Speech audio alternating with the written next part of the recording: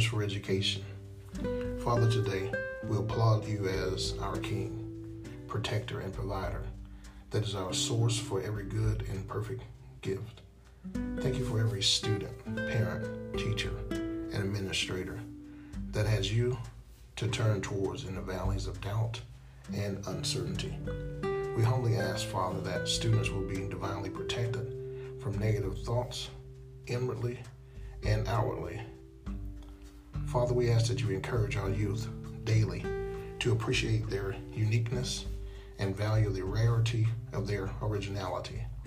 Teach them, Father, to be fluent in the language of success, determination, and perseverance, while ignoring the interference and noise of others. Finally, Father, we ask that you help parents to take inventory of their actions in raising their children and add what is in low supply and reduce what is in excess.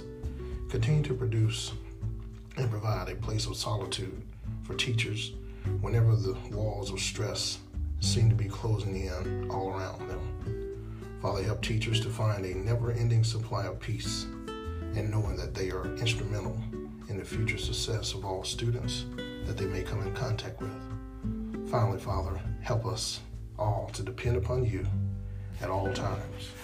In the mighty name of Jesus, we do pray. Amen.